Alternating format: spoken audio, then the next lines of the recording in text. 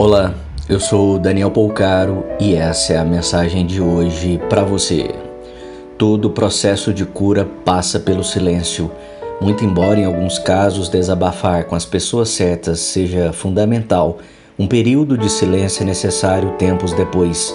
É que não ter necessidade de dizer nada, de provar nada, de contradizer ninguém é fundamental para o processo de aprendizagem. A evolução, de fato, só acontece quando temos a certeza do nosso caminho, ao ponto de não ter que se desculpar ou explicar porque escolhemos neste tempo e deste jeito. Pense nisso, compartilhe com quem você ama. Te convido a me seguir lá no Instagram. Procure por Daniel Polcaro com L. Um grande abraço de paz e luz.